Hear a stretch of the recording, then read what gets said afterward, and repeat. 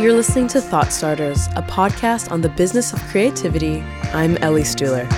Joining us in conversation for the launch episode of Thought Starters from the pod at White City Place, the eminent lighting designer Michael Anastasiades and top design writer, curator, and editor Emily King. Two really exciting guests to get this podcast going. Together, they discuss the hierarchy of copycats, the state of the design press, and the value of talking trends. Michael Anastasiades' playful lighting is most often described as minimalistic and sculptural, often exploring the idea of balance. He started a studio in 1994 and launched his own brand in 2007, and has since become a favorite of lighting superbrand Floss. His work has been acquired into the permanent collections of the Museum of Modern Art in New York, the V&A in London, and the Museum of Applied Arts in Vienna.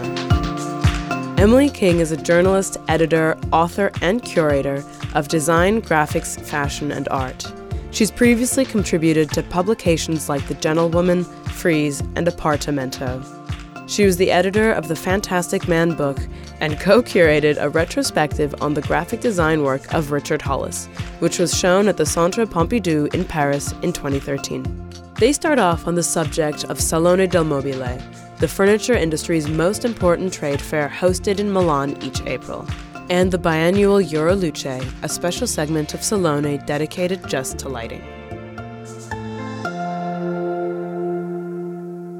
First is you have to consider yourself lucky that you get accepted. Mm-hmm. And then you have to consider yourself lucky that you're actually within the same building as those big companies. Are you talking year by year? So the first day you year do by it? year, you get better located, and you just have to prove yourself. How well have you performed? How much attention did you actually manage to attract? And people talking about your brand. And then if you do it over and over again, then you can go back and negotiate your location. Mm-hmm. And It's interesting because as just a sort of casual visitor to Milan, sometimes I even think, shall I bother to go to the main fair?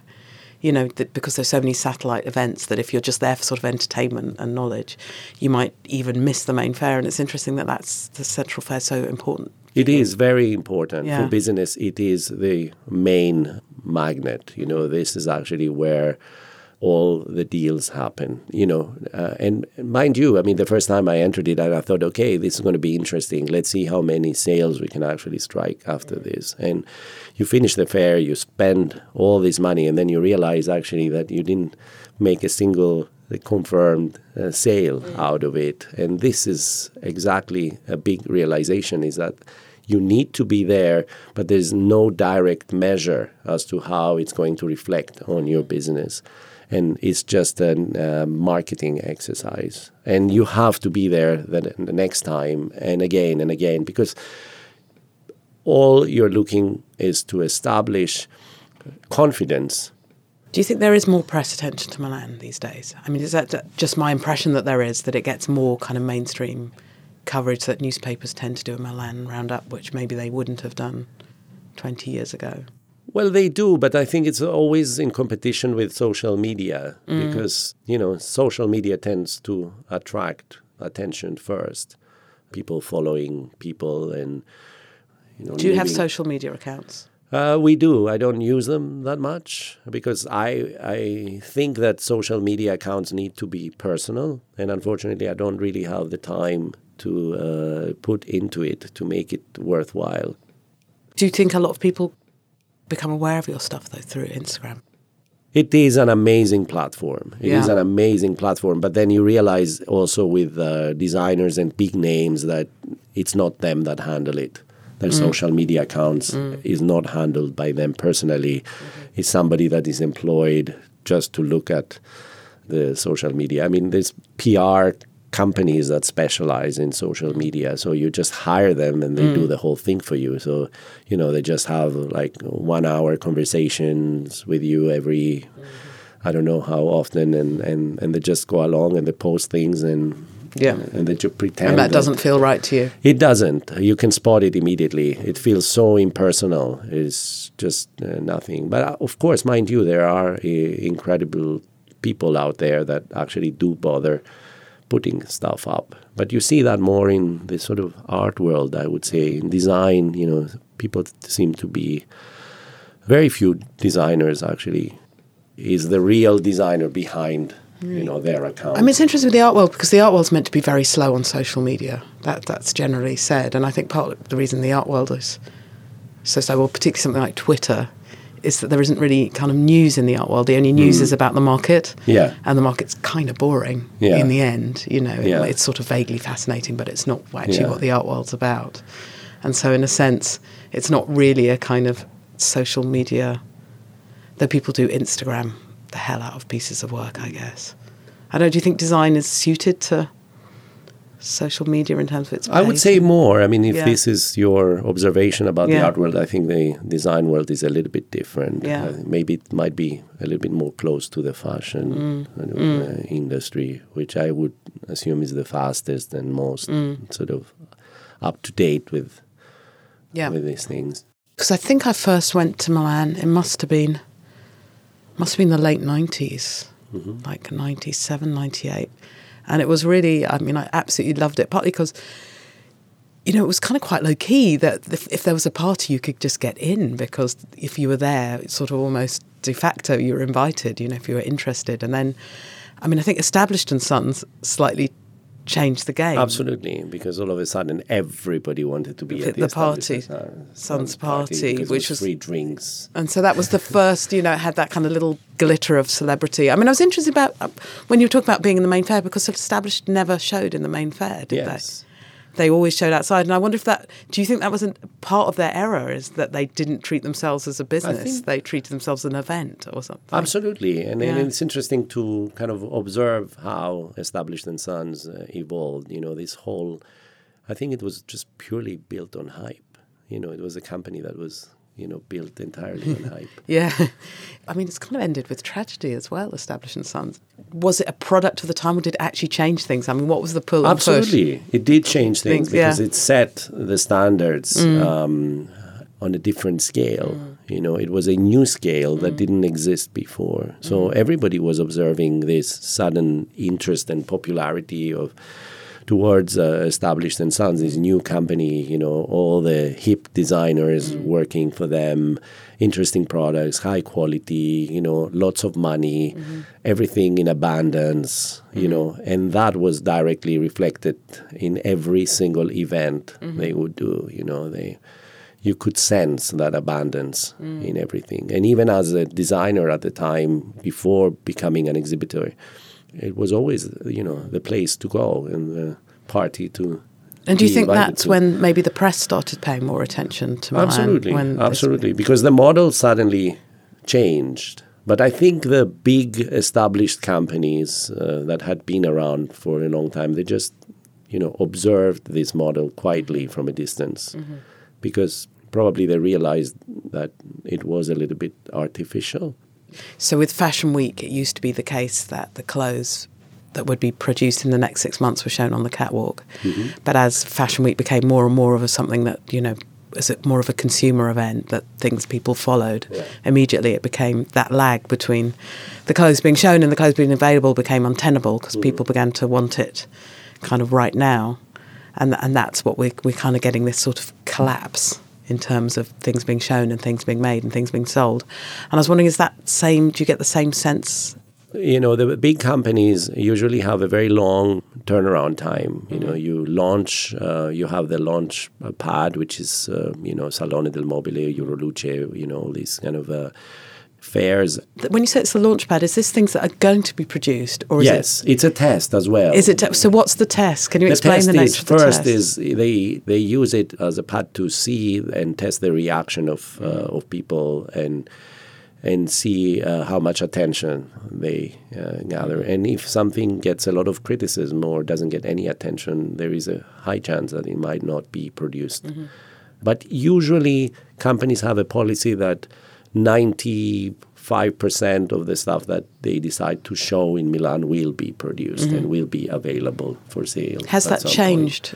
I mean, do you think it was used more as a test before there was so much attention? I mean, has the attention meant that people could use it less speculatively? I think there's never been a model that existed in that. I think it's a kind of it's very much relies on the time, I think, that that event is happening. I mean, I think there's more, I would say, healthy moments within a company, in the history of a company, and there's less healthy moments. And I think it's more got to do with that rather than trends, I would say, as to how much actually is produced and how much is launched. Because in this day and age, everybody can be a brand, because a lot of the companies, a lot of the brands don't actually produce, but they use factories to produce for them. They just do the distribution. That's what they did. I mean, you know, you see all these companies that have operated in the same way and thrive with that model. You don't have factory specializing in one specific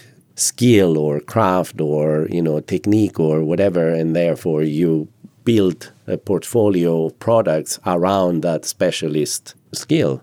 But, you know, you can produce anything. You can be a lighting brand and then suddenly decide to start producing furniture.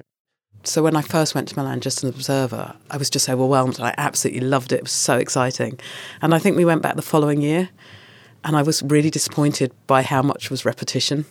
It was and in a sense, it kind of happens almost too often, doesn't it? I mean, you're lucky that Euroluce happens every 2 years, because maybe that's a better rhythm, in fact. Yeah, because it's a saturated market. Yeah. At the end of the day, there's only that many ideas that can come out. And I'm sure you know that with the art world. Yeah. I mean, it's the same. And what happens is that there's all these trends as well that, unfortunately, is sad to talk about design with trends, because I thought that design is above trends. But I think nothing is beyond trends in this day and age. I mean, you could sort of make trends more respectable and just say it's just like the cultural, somehow it's the cultural mood. You know, that's where we're at, which is not necessarily a superficial thing. If collectively we're at a certain place, is that absolutely, a bad thing? Absolutely. But because I have a different approach to design, what ideally I want to see design as, you know, I want to see it more as something that acquires sort of a timeless association to it, you know, that survives time somehow. So with Fashion Week, you know, there's so many Fashion Weeks now. I think there's, you know, men's, women's, resort, couture, and it's almost becomes kind of constant. And you think, actually, rather than sort of speeding up the rate of events, we would be much better slowing them. Yeah, slowing them absolutely. Down. But maybe it's like the kind of wheels of a speeding bicycle. When it goes to a certain rate, it appears still. Yeah. And I feel that's kind of where we're getting, in a sense. And design is no different. Yeah. Design is no different, because, as you say, there's the one main fair, but there's so many other fairs, and there's so many design weeks that happen internationally, you know, and especially from September until basically throughout the year. And there's overlap from one design week to another design week. And usually all these design weeks are built around a commercial fair. But how many fairs could there be? And how many launch pads could there be? And, you know, there's not that many products that you can actually keep on presenting over and repeating yourself in a different... It's like repackaging something and wanting to show it yet again, yet another time. And, you know, do you feel obliged to do something new for every Milan? Every Euroluce? Yeah. I would say yes, because 2 years time frame is a healthy time frame to come up with, you know, some decent new products. But I never felt the pressure to do it. If a product is not ready for me to be launched, then it shouldn't be launched. It shouldn't be forced to be launched.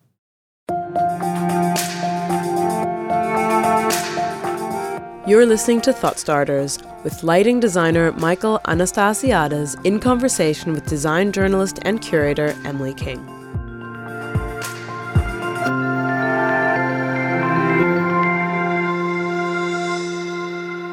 I mean, if I look back through the work you've done under your own brand, you know, there's definitely kind of themes, you know, aesthetic themes. I can see it kind of following, you know, there's the idea of balance. There is a certain palette of materials, you know.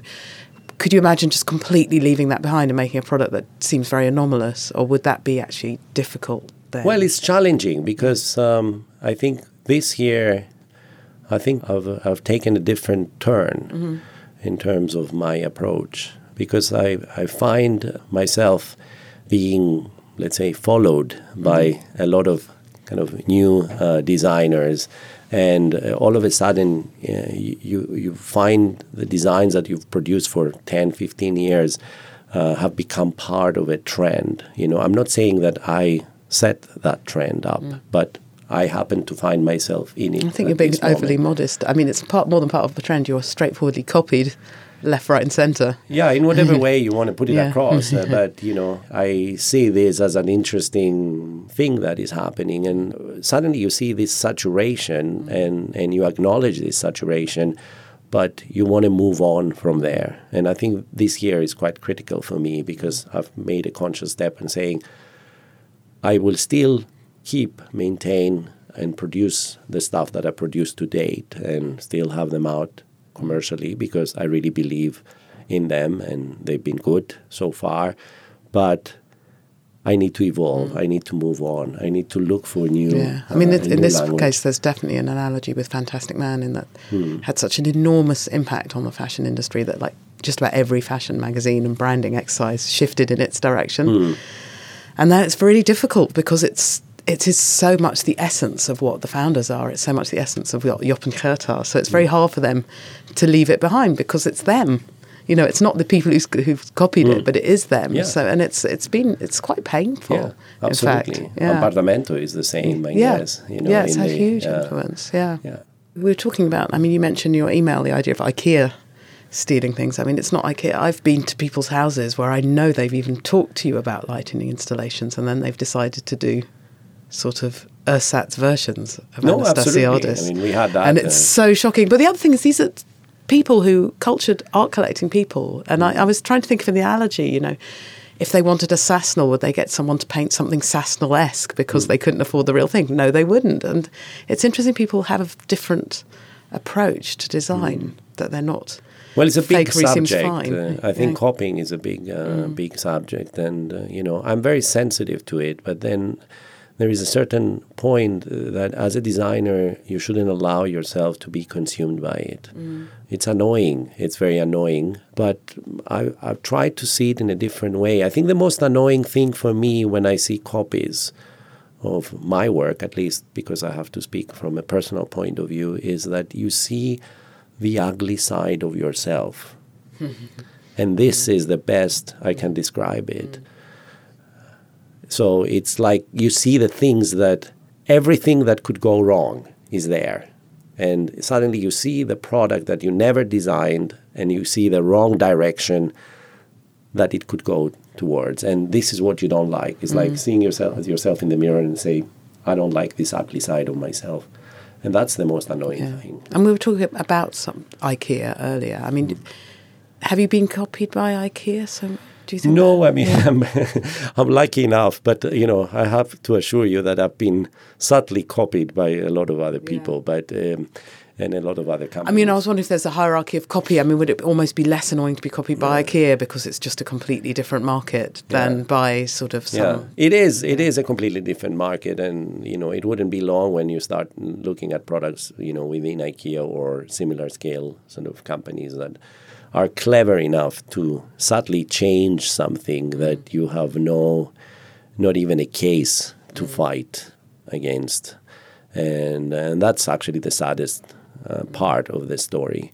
But IKEA trying to let's say, establish their image or correct their image over copying by actually doing ventures now with designers and deals and trying to present themselves as a design-conscious brand, a design-conscious. Do you believe company. them? Are you convinced? Of course, you have to be always very cautious about what you believe.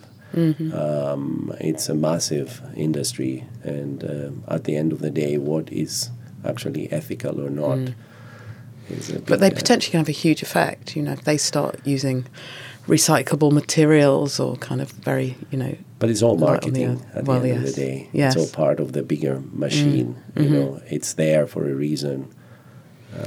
But then in some ways, if consumers get more alert, to look at the sunny side of the story to these things, then surely it's got to, then the marketing people have to work towards what the consumers want. So absolutely. They have to continuously correct as they... But I guess as a consumer, it's up to us to be alert to what's real and what's but do you really want to end up being a design activist and be consumed by it? Yes. Well, I guess we've all got to be activists now in some way. Absolutely. But I believe that the press is very responsible for that. They have to be more critical, in my view. And they should, at least, the least thing they should do is to stop celebrating, copies, stop celebrating fake designs. And I think this is because everybody is so thirsty for new things and new stories to be the first one. Sometimes they are not really aware of what they're doing. I mean, design press is usually, as is fashion press, just rewritten press releases, which is very disappointing, I think. I mean, there's not a lot of really scrupulous. I think the online magazines are probably better. I mean, I was always interested in what is the difference between art press and design press, because I always felt that art press was more critical. It is critical. Yeah. I mean, I've always found that whenever I've done anything design, I've been really disappointed that all the press I get is preview press. And it's all basically a rewrite of my press release. So it's all, which is kind of great because it's my words. But actually, and maybe you should be careful what you wish for, but I've always kind of craved an actual review where someone looks at what I've done and assesses it. And that has never happened. Even when I've done, exhibitions in museums, I've never had that review. And I think it is lacking. And there are very few people, Alice Rawsthorne was writing critically about design, and that column's gone. And there are very few such columns in the mainstream press. It's a shame. Yeah, no, absolutely. And I wish there were more people like you and Alice, and but it's very, very, very few people around. It's just treated as it's a consumer. Yeah. It's treated as a consumer item, not in any other way. Yeah. Being optimistic about everything that is going on around you. I mean, you have to become immune, to all these events. And I think in this day and age that we live in, is very, very difficult. I think, as a designer, and I want to kind of speak more in general terms as a creative, you are geared to operate in a certain sort of manner, and meaning that you try to remain as true to what you believe in as possible. And you evolve over the years through the production or the creation of your works. And I think that's the model that I can relate to. And obviously you will be influenced by everything else that is going on around you, whether that is sort of a political climate or a different kind of... I mean, life for designers has really changed, though, hasn't it? Because very few designers can live on their royalties now. I mean, in the old days, they used to work for big companies and live on their royalties, and that's just it's not possible anymore. Yeah. So designers are having to find different ways of doing things. And I guess, I came up with your generation of designers who had to find the different methods. Yeah. And I found a different model because that was the only way that I could actually survive as a designer, is actually, producing my own work. And that's what actually funds the studio at this moment and funds everything that I do. I mean, it's a big struggle. I mean, especially for young designers that want to really work for industry and are striking, royalty deals with small emerging companies. They're making absolutely peanuts, nothing, really nothing. It's ridiculous if I tell you, what the royalties of a small-scale company are and how much they pay their designers. So what would you advise a young designer to do instead? What can they... Well, they have to be... first, the number one rule is that they really have to believe in what they're doing, because otherwise there's no point doing it. Because design is not a world where you're going to make money. I mean, if you think about it in that way, it's not a profession that guarantees a certain, healthy living. So unless you're passionate about what it is that you're doing, and unless you're really, you need to acknowledge the fact that it could be like an extremely long journey, then there's no point. But I wonder what is the alternative model? Is it to do bespoke stuff? Is it start your own brand? Is it to...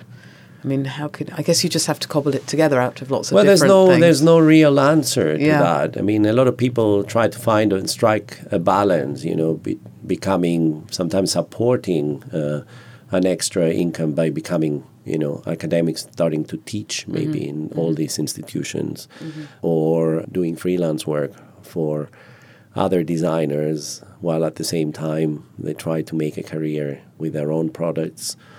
Some of them, start the model that I have, in a sense of going into self-production. But it's a tough one, it's a very tough one to break.